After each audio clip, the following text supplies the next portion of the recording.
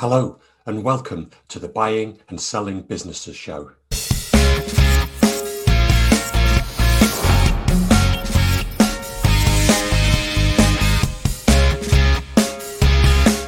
My name is Phil Jepson.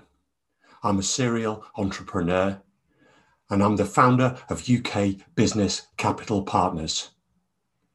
We buy, partner with and invest in businesses to help them achieve their potential.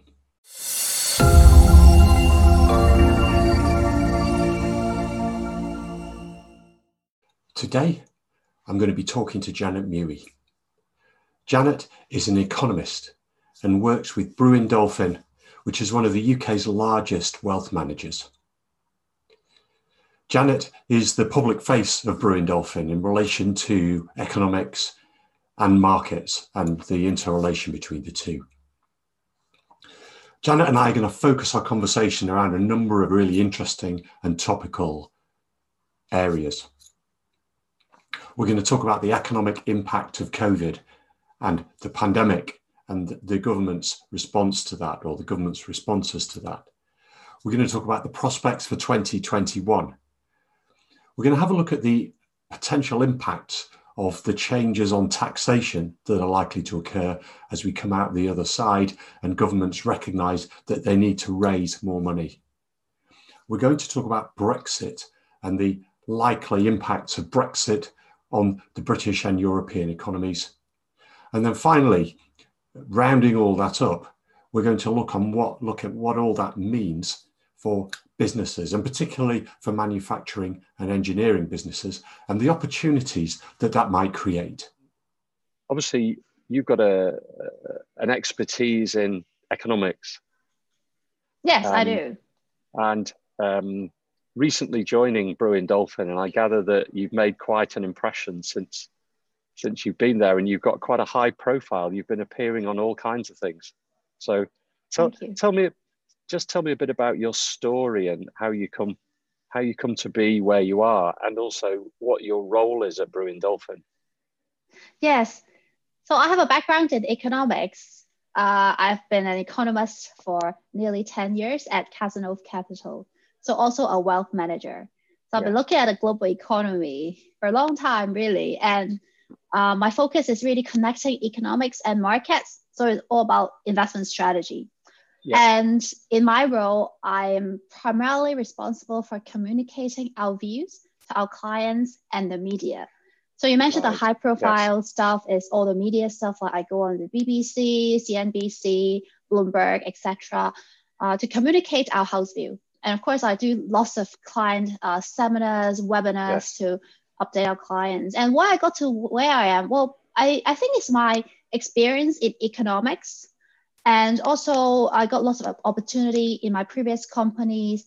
So we are part of Schroders, which, as you know, is one of the biggest asset managers in Europe. So we have lots of opportunities externally as well. So that's how I gradually build up my profile. Yes. Okay.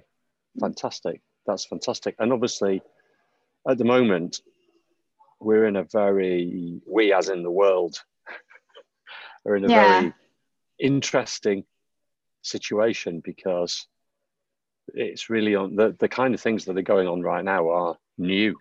I mean, the world has had recessions before, we've had depressions, we've had bubbles of various sorts, property bubbles, tech bubbles, but this is something different, and it's had a very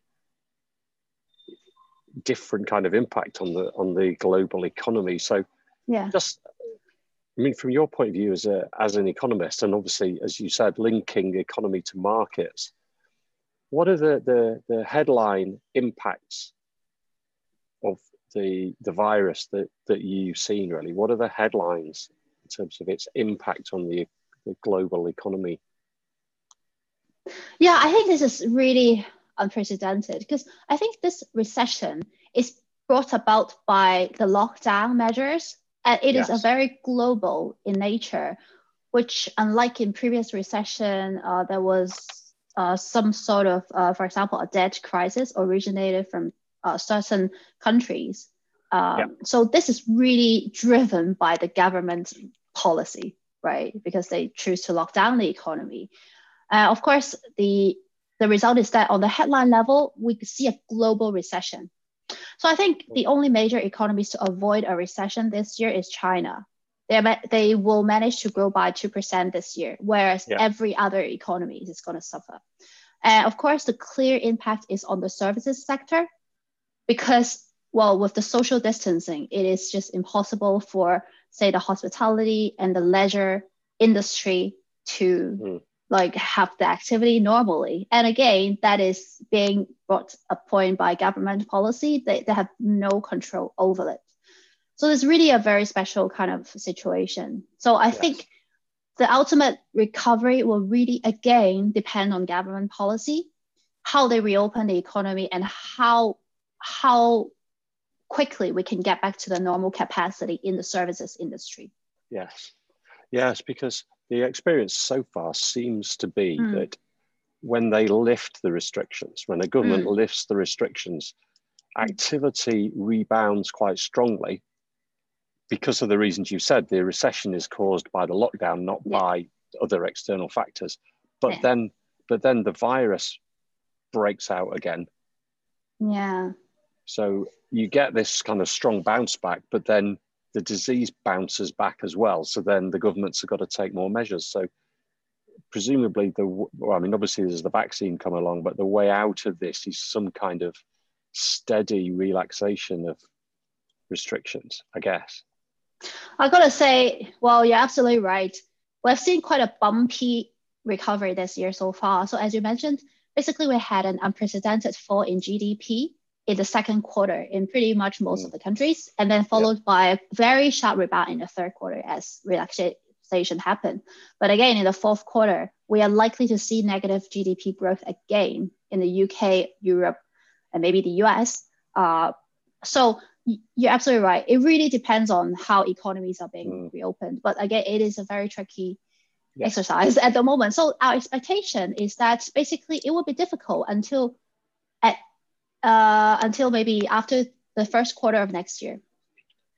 So at least we have already started the vaccine distribution in the UK. So we are the first country to do so. So that's great news. But we figured it probably take, at least middle of next year for it to start to get some impact. Yes. So, yeah. Okay. And just moving on to talk about the UK a bit, because obviously that's the bit that's closest to home. I've seen some stuff suggesting that the UK economy's been hit worse than some of the other, well, probably all of the other big European economies. Yes. Why do you think that is? Yeah, that's primarily because, first of all, we had later than other people's lockdown. It was longer as well at the beginning. And I think the most crucial factor is that we're just so exposed to services. Right. Yeah. We as a country, we have over 80% in services sector. And we have like a huge tourism sector. And so we just lost all that in the space of, a few months. Compared to, say, economies like Germany or China, they have a bigger share of manufacturing as a percentage of GDP. Okay. So as a result, we just suffer more than other people. And of course, we still have, up until this moment, the idiosyncratic risk of Brexit. So this is kind of in the background. Yes. So we have the double hit from Brexit and COVID. Yes. Yeah. The difference being that with COVID, we have some idea of what's going to happen. Yes. Whereas with Brexit, we have no idea what's going to happen. Okay. But given what you've said about the services industry in the UK and the size and scale of it and our reliance on it, is services capable of bouncing back quicker than the manufacturing type industries, the asset heavy industries, simply because it's more ethereal? I certainly think so. I think it is because when you think about bounce back, you have such a low base already. So percentage wise, you see better data definitely from next year. And another reason is that because we look at a lot of data, for example, from the Bank of England, it shows that there has been a substantial surge in deposit and household savings. Yes, it is unprecedented. In the second quarter, the UK savings ratio has surged from an average of 6.5% to nearly 30%. So households, households actually have a lot of room and ability to spend if they want to. Yeah, I think this is kind of personal experience, right? From people whom I know or heard of. Of course, there are people who suffer from it, but I think there's still, a substantial percentage of population who manage to save quite a lot without having to travel, right? And you just don't get a chance to travel abroad, and those are big purchases, Yes. So, So that suggests that people may well spend at least some of that once they can. So presumably that has to be good news. Yes, it will be good news. But I think ultimately it needs that confidence to be back. Because even when the economy reopens and if they're not confident enough, they'll still save as precautionary saving. So we need that confidence. But I think with the vaccine, and people really genuinely do want to get back to normal, I think that will happen in the next year. Okay. And have you been able to measure the impact of the lockdowns and COVID on manufacturing and engineering as opposed to services? Has that survived better? Yeah, so far the data suggests that manufacturing sector is doing much better than services. Of course, all the sectors initially saw a huge slump, like unprecedented slump. It happened all together, all the sectors, construction, manufacturing, services. But as we move on, because manufacturing is able to actually still continue their activity despite with some sort of social distancing indoors. But what we saw from the key data, for example, the purchasing manager indices and the official Office of National Statistics, they're more resilient than services sector from the second quarter onwards. And basically now at this moment, the services sector in the UK is in contraction again, but manufacturing sector is still in expansion. So yes, they're definitely more resilient at the moment. Okay. So what I'd like to do actually is talk a bit more about engineering and manufacturing, because obviously for various reasons, that's an area that I'm particularly interested in, and obviously through Made in the Midlands is also particularly interested in. Over recent years, obviously UK manufacturing and engineering was not as strong as it had been historically. And there had been a drain, particularly out to the Far East, where there were lower cost competitors, particularly for the more volume, less value added type, less bespoke type services. And a lot of people sourcing stuff from China in particular.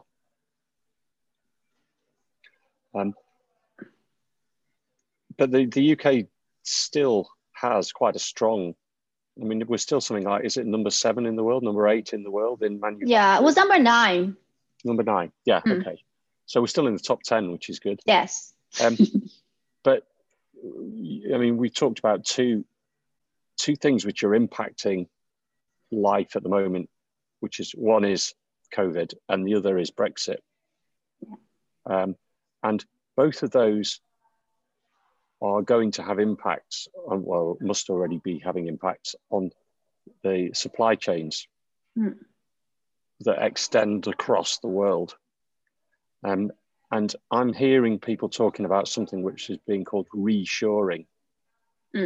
Yeah. And it certainly makes sense to me. And it's one of the reasons why I went ahead and bought an engineering business in May, because I believed that combination of COVID and Brexit was going to make people look at sourcing engineered goods closer to home.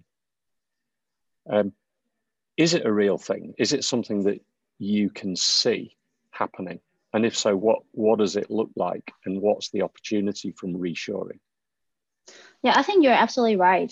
I think COVID and Brexit are definitely changing things. I think before these, I think not many businesses are looking to reshore back to UK, but we are starting to hear more and more. This is definitely a hot topic because I think a lot of industry bodies in the UK have done some sort of survey on whether businesses would like to reshore back to the UK. And the result is actually pretty encouraging. I think the latest survey that I can find is from the Made in UK, collaborated with EY, which is an accountancy firm. Yeah. So they find that actually a third of the manufacturers say that they intend to actually moderately increase their UK-based suppliers in the next 2 years. And a 12%, a further 12% actually say they want a significant increase. And that is compared to the previous years when the survey result, basically they didn't show much interest, right? Yeah. So this is just a survey. We have yet to see if they will actually happen. But I think this pandemic really, really showed business how essential it is to have some sort of domestic base. And basically, actually, UK manufacturing has been very helpful during the pandemic in, for example, producing the very vital PPE supply to the NHS, for example. And actually, just looking aside from the survey, there are real life examples that companies are actually trying to source from the UK. But I think, these are so far is kind of less complex production. For example, like the clothing, like ASOS, started to make more of it clothing in the factories in Leicester, and Ted Baker also announced a Made in Britain range.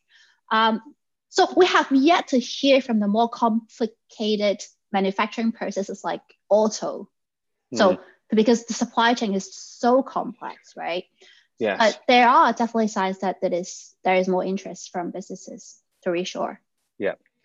Is it just, if I'm a UK business, which I am, as it happens, that's looking to win a share of this reshoring opportunity, is it just about price, or are there other, have I got any advantages in competing? Yes, I think obviously price is very important. But after all, I think what we have seen from the recent decade is that, well, we know that China is very cheap, or Asia is cheap in general, but even then their wages have been rising. China's wages in manufacturing has been rising by double digit over the past decade or so. Yep. So it has become increasingly less attractive. And of course, we know that that trend will continue as China becomes increasingly rich as a country. Yep. So I think, cost advantage is gradually fading in China. And I think there are more and more patriotic feeling in that, buying British. Right. I think there's a trend whenever we talk to our clients or like customers, and there is a belief that the UK made products have higher quality or control process. So people do have more confidence in that. Yes. Yeah. And of course, actually, UK is very strong in its engineering, really top-notch research and people talents. So I think there's definitely an opportunity there if we can take advantage of that growing patriotic spirit, in particular post-Brexit. Yeah, and I have heard this about engineering actually and quality, that we are right at the top, and that the USA can't match us, Asia can't match us for quality. Obviously, in the past, there've been times where quality is less important, or you only need a certain degree of quality, so you're not willing to pay premium prices for it. But exactly, I think consumers is just more demanding. Of course, they want cheaper things, but what we see from the trends, from consumer and from an investor point of view, is that we are looking for more sustainable, ethical, and impactful investment or products. So it is harder to get it in, say, China. It's not like they don't have, but I think investors are probably likely to scrutinize, are they using child labor? Do they have the right health and safety codes? Yep. But here, we know that the process is very strict, stringent, so there is more confidence in actually having that production here, because investors and customers just care more and more about this kind of background information of the supply chain and manufacturing process. Yeah. There are two other things that occur to me as potential advantages for a UK engineering business or manufacturing business as against sourcing from China. And one is speed of delivery. Yeah. Because, well, unless you've got something small enough to put on a plane, it takes a while to get a shipload of goods from China. Yeah, Whereas absolutely. we could turn something around and have it delivered within a week.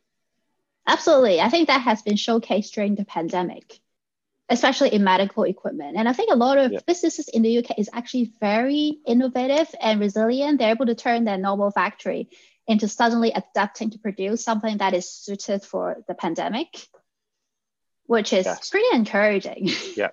Yeah. Yes. And certainly before all of this in manufacturing, the trend was very much for, it's the kind of Japanese, the Kanban type approach. So things are, if we're going to use it tomorrow, then you might as well deliver it today. We don't want 6 months stock sitting in the stock room. Let's have it ready for when we actually want to use it. So if you want that flexibility of supply, then buying it closer to home must make sense, you would think. The other area, though, that occurred to me as potential advantage is if something does go wrong, you know, if there is a quality issue or some kind of need to change or adapt or amend the product sort of part way through the process, it's pretty impossible to do that if you're sourcing it in a ship from China. Whereas if you're buying it in the UK, you can get it changed immediately, and if necessary, you can drive there and you know, physically sort it out face to face with the supplier. And I think that you'd think that must count for something as well. That sort of sense, a greater sense of control, if you like. Yeah, absolutely. I think now people start to appreciate more and more, you know, getting domestic. I think it's not just the manufacturing, but I think consumers in UK in general, I think the pandemic really does change habits. I think people, like general as a consumer, we want to like buy locally as well, isn't it? I think it's the culture and the spirit. It really has seen quite some fundamental change. Of course, it's the convenience, but I think it's also the spirit, you know, to support local. Yeah. And well, that's a really interesting point, actually, because I know throughout this, and it's a silly little example, but when we've been buying food, we've gone to the local shops. Yes. Because, and it's, some of it may be the convenience thing, but some of it is also wanting to make sure they survive. It's wanted to keep them there. And that is something you're actually seeing on a bigger scale, is it? That is a real thing. Yeah, I think so. I think there are a few reasons why. So first of all, the COVID situation, again, it really highlights how important it is to actually have some domestic source. Maybe I think some businesses, they won't reshore the whole of the operation, right? It is kind of impossible, but they want to at least diversify. So diversifying means actually having a proportion of their manufacturing in the UK. So that should be helpful. If, you know, thousands of businesses do that, that will be a great opportunity for the UK, right? And I think it's really just kind of a cultural thing, spirit thing. I think businesses just try not to rely on China a lot. I think there is this concern about the geopolitical tension. You know, we know that the UK government is not going to use Huawei for the 5G infrastructure as well. I think there's just a general sense that, you know, in particular in the electronic products, more, you know, the higher premium tech product, maybe they have this thought that, you know, they don't know if they use Chinese technology or the electronics, would it be subject to some scrutiny some point in the future, potentially. So, I mean, it is hard to avoid using Chinese goods, of course, but I think companies are starting to think more and more, what's the implication of using Chinese stuff? Yeah, okay.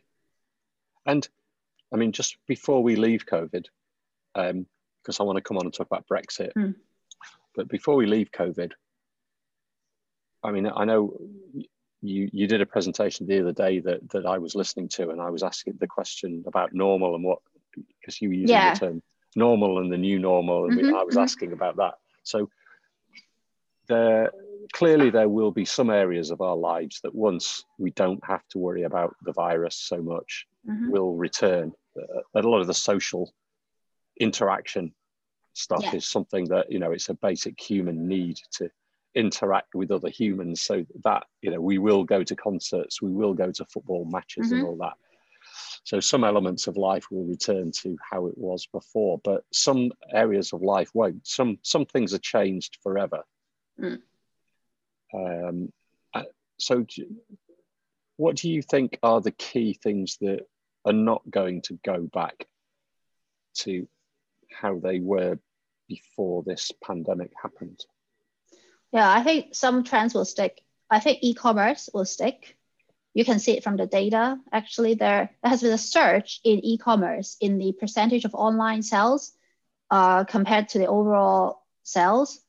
What we see is a structural shift that is going to last. Because I think people just get used to that idea. Once they sign up to that delivery, they already experience it. They probably like it as well. It's so convenient, right? Yeah. And we think another trend is the work from home.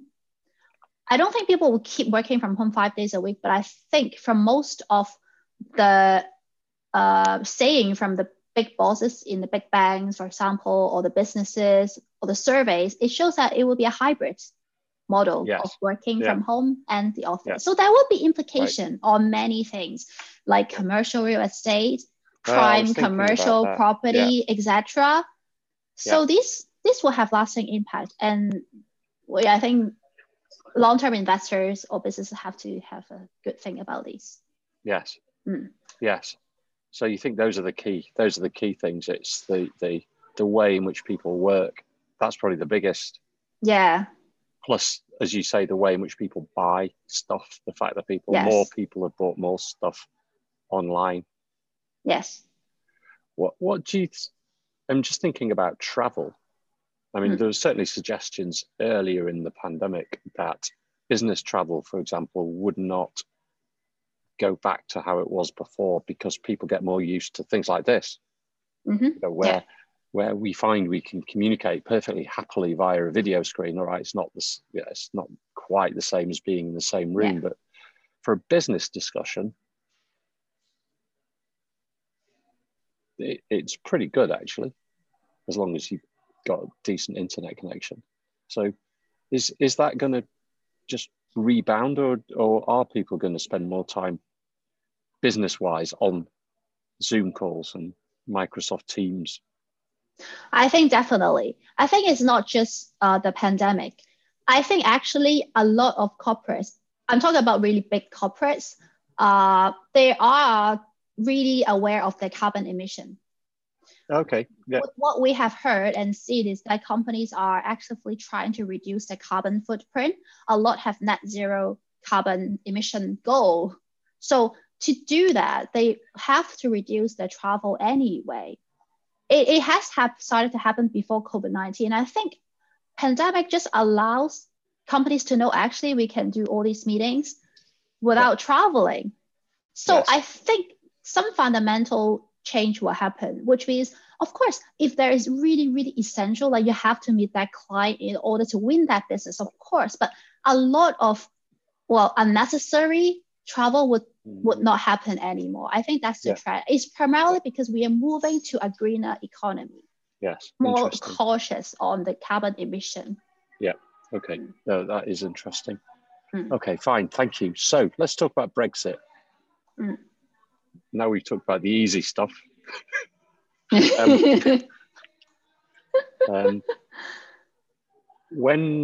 When this first, I mean, this dates back to 2016, or even just before, when the debate was going on about Brexit. And at that time, I was running a recruitment business. We used to run an annual conference, and I thought it'd be quite good to get a speaker to come along and talk to the audience about Brexit.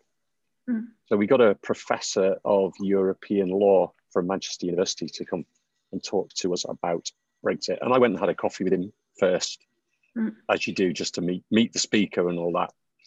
And I was asking him questions about Brexit. And I came away from that conversation thinking, oh, crikey. If Brexit happens, there is no way on earth that they'll ever be able to agree a deal, because it's too complicated. There are too many moving parts, and you're never going to be able to get everything that you need to line up to actually line up in order to get a deal. It's just, I just thought this is never going to happen. Now, we're now in a situation where we are 15, 16 days away from that moment in time where there either will or won't be a deal. So a week ago, it was all off. It was no deal, get ready. Now it seems to be, well, there might be something. What do you think is the most likely outcome, just from how you see it at the moment? And if there is some kind of deal or arrangement, what's it most likely to look like? Yeah. So while we still hope that there will be a deal, we think there should be one. But of course, it's going to be a deal that covers the minimal aspects. I think it's just making sure that we don't fall into the WTO terms. I think as simple as that, really. Because what I can say is, from a financial market perspective, if you look at a range of indicators, the technical indicators, sterling, the market sentiment, etc., it tells you that market is not expecting a no deal at all. Right. They collectively, the market participant expects that we'll have some good outcome. The financial market is not prepared for a no deal Brexit. That's what I can tell you about. Oh, is that right? Okay. Yes. If you look at how sterling has been behaving, it is definitely not pricing in no deal. So we have sterling have much more to fall in the case of a hard Brexit than if we have a deal. Sterling would rise only moderately, in our opinion. Yeah. Okay. And I'm not saying that the financial market is right. Obviously, they got it wrong last time as well in the referendum, right? They were too confident as well. So I'm not saying that it is right. But I think markets are looking from an economic perspective. We are at a very weak stage of the economic activity. We are still facing tough COVID condition. I think the UK just cannot afford a no-deal Brexit. It is just too disastrous. From an economic perspective, which is from a sensible, rational perspective. But of course, how we know is that politics is maybe it's a very different story. And that's why we still have a few key sticking points. So what we think is that any sort of a deal is really bare minimal. But we already know that because so many issues remain to be discussed outside of this deal, right? Financial services is completely another issue to discuss. And what about the different sectors, right? Different sectors also need to be discussed, right? It is extremely important because, for example, the auto industry, you can't have the same kind of standard or say the rule of origin with the auto industry compared to the other industry, because the supply chain is much, much more complex, right? Yes. And there are other areas as well. So it's just really the bare minimum that avoid us going into the WTO route, that you suddenly overnight you see a huge jump in tariff on every single thing. Right. And Boris Johnson was talking about an Australian style arrangement. Is that different to WTO, or is that just WTO by another name? I think it would be different. I think the tariff rates won't be as high. And I just think there would be less red tape compared to if there's no deal. Yeah. So if it was WTO, why does that mean there will be high tariffs? What generates that? Because surely if the EU doesn't slap big tariffs on our goods, we're not going to slap big tariffs on their goods. No, but it is by default, right? So it is just the standard WTO tariff. which is just standard. Okay. Yeah. Is the bigger problem the tariffs, or is it the friction, the existence of the friction at the borders? Yeah, of course, that is very important as well. I think friction is super important because it means that you have to fill in more forms, probably. I mean, to be honest, even if you have to deal, you probably have to fill in more forms compared to zero friction at the moment, right? Yeah. So I think the friction and the tariff they're equally bad, of course. And I think it's just really the fact that manufacturers or exporters have never experienced that with the EU, which is our biggest trading partner, right? Like over 50% of our exports go to EU, which has never been subject to this kind of red tapes and tariffs. Yeah. So I think it would be just the inconvenience, which deter business from trading, I guess. Okay. So the whole thing about Brexit, the thing that people voted for when they voted to leave the EU was, we want our country back, essentially. We want control over our own affairs. That was the whole central plank of the Leave campaign. They didn't give any detail on anything other than, we want our country back. And given that that must mean, that has to mean that we control our waters, our territorial waters. Hence the problem with fishing, although it's a tiny industry. And it must also mean that we can decide what we do in terms of supporting our own businesses. How, in those circumstances, how can there be a deal?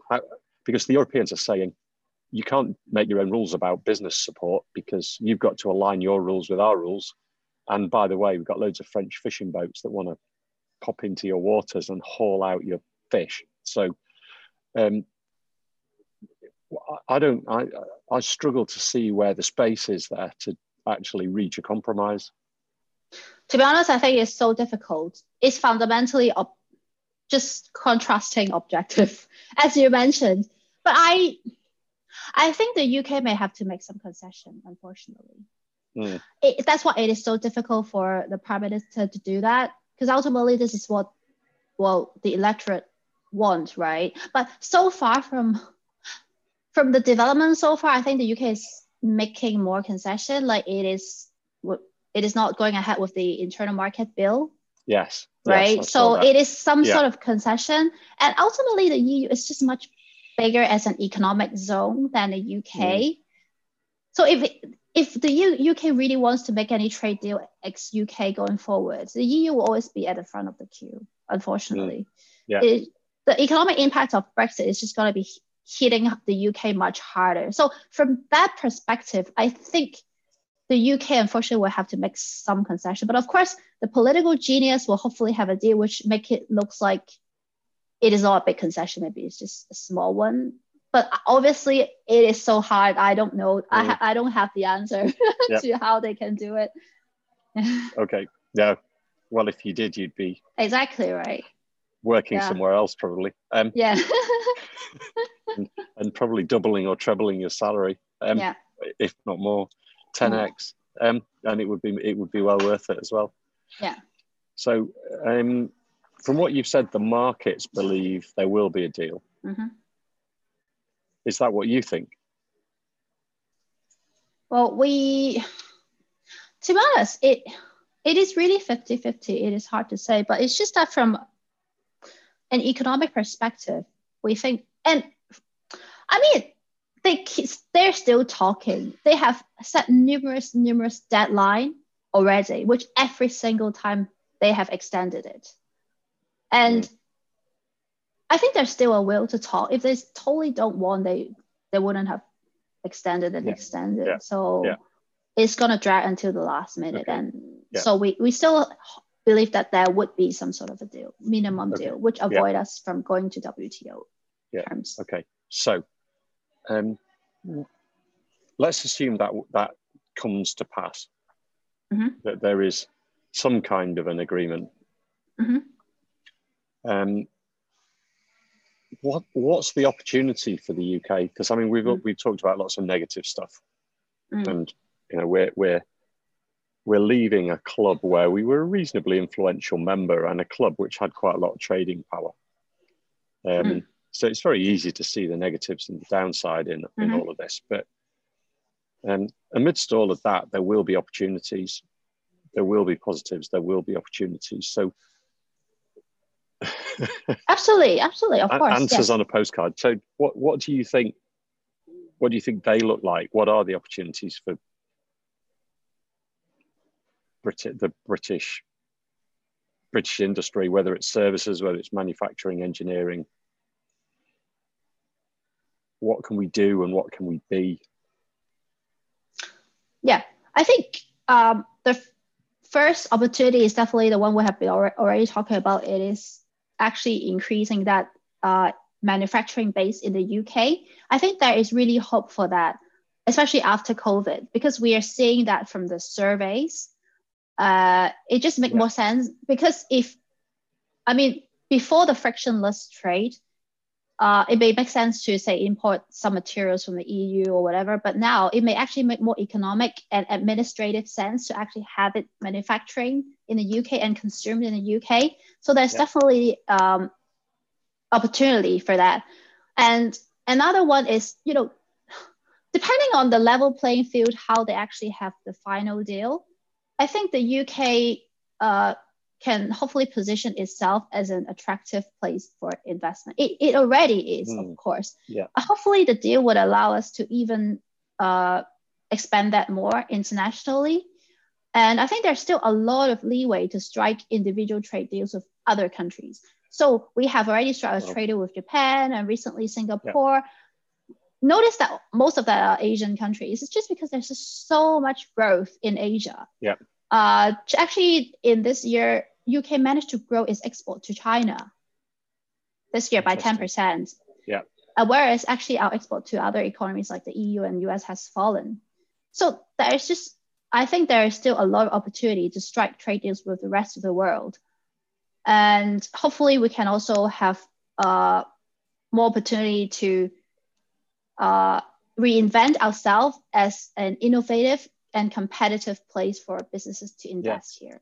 Yeah, and if you think that our setup, the setup in the UK is more flexible and more entrepreneurial than in mainland Europe, you know, our labour laws, even whilst we've been within the EU, are more flexible and more conducive to business than they are pretty much anywhere else in Europe, actually. We can produce the quality that Europe can produce. So you would think that leaving tariffs aside, we should be able to outcompete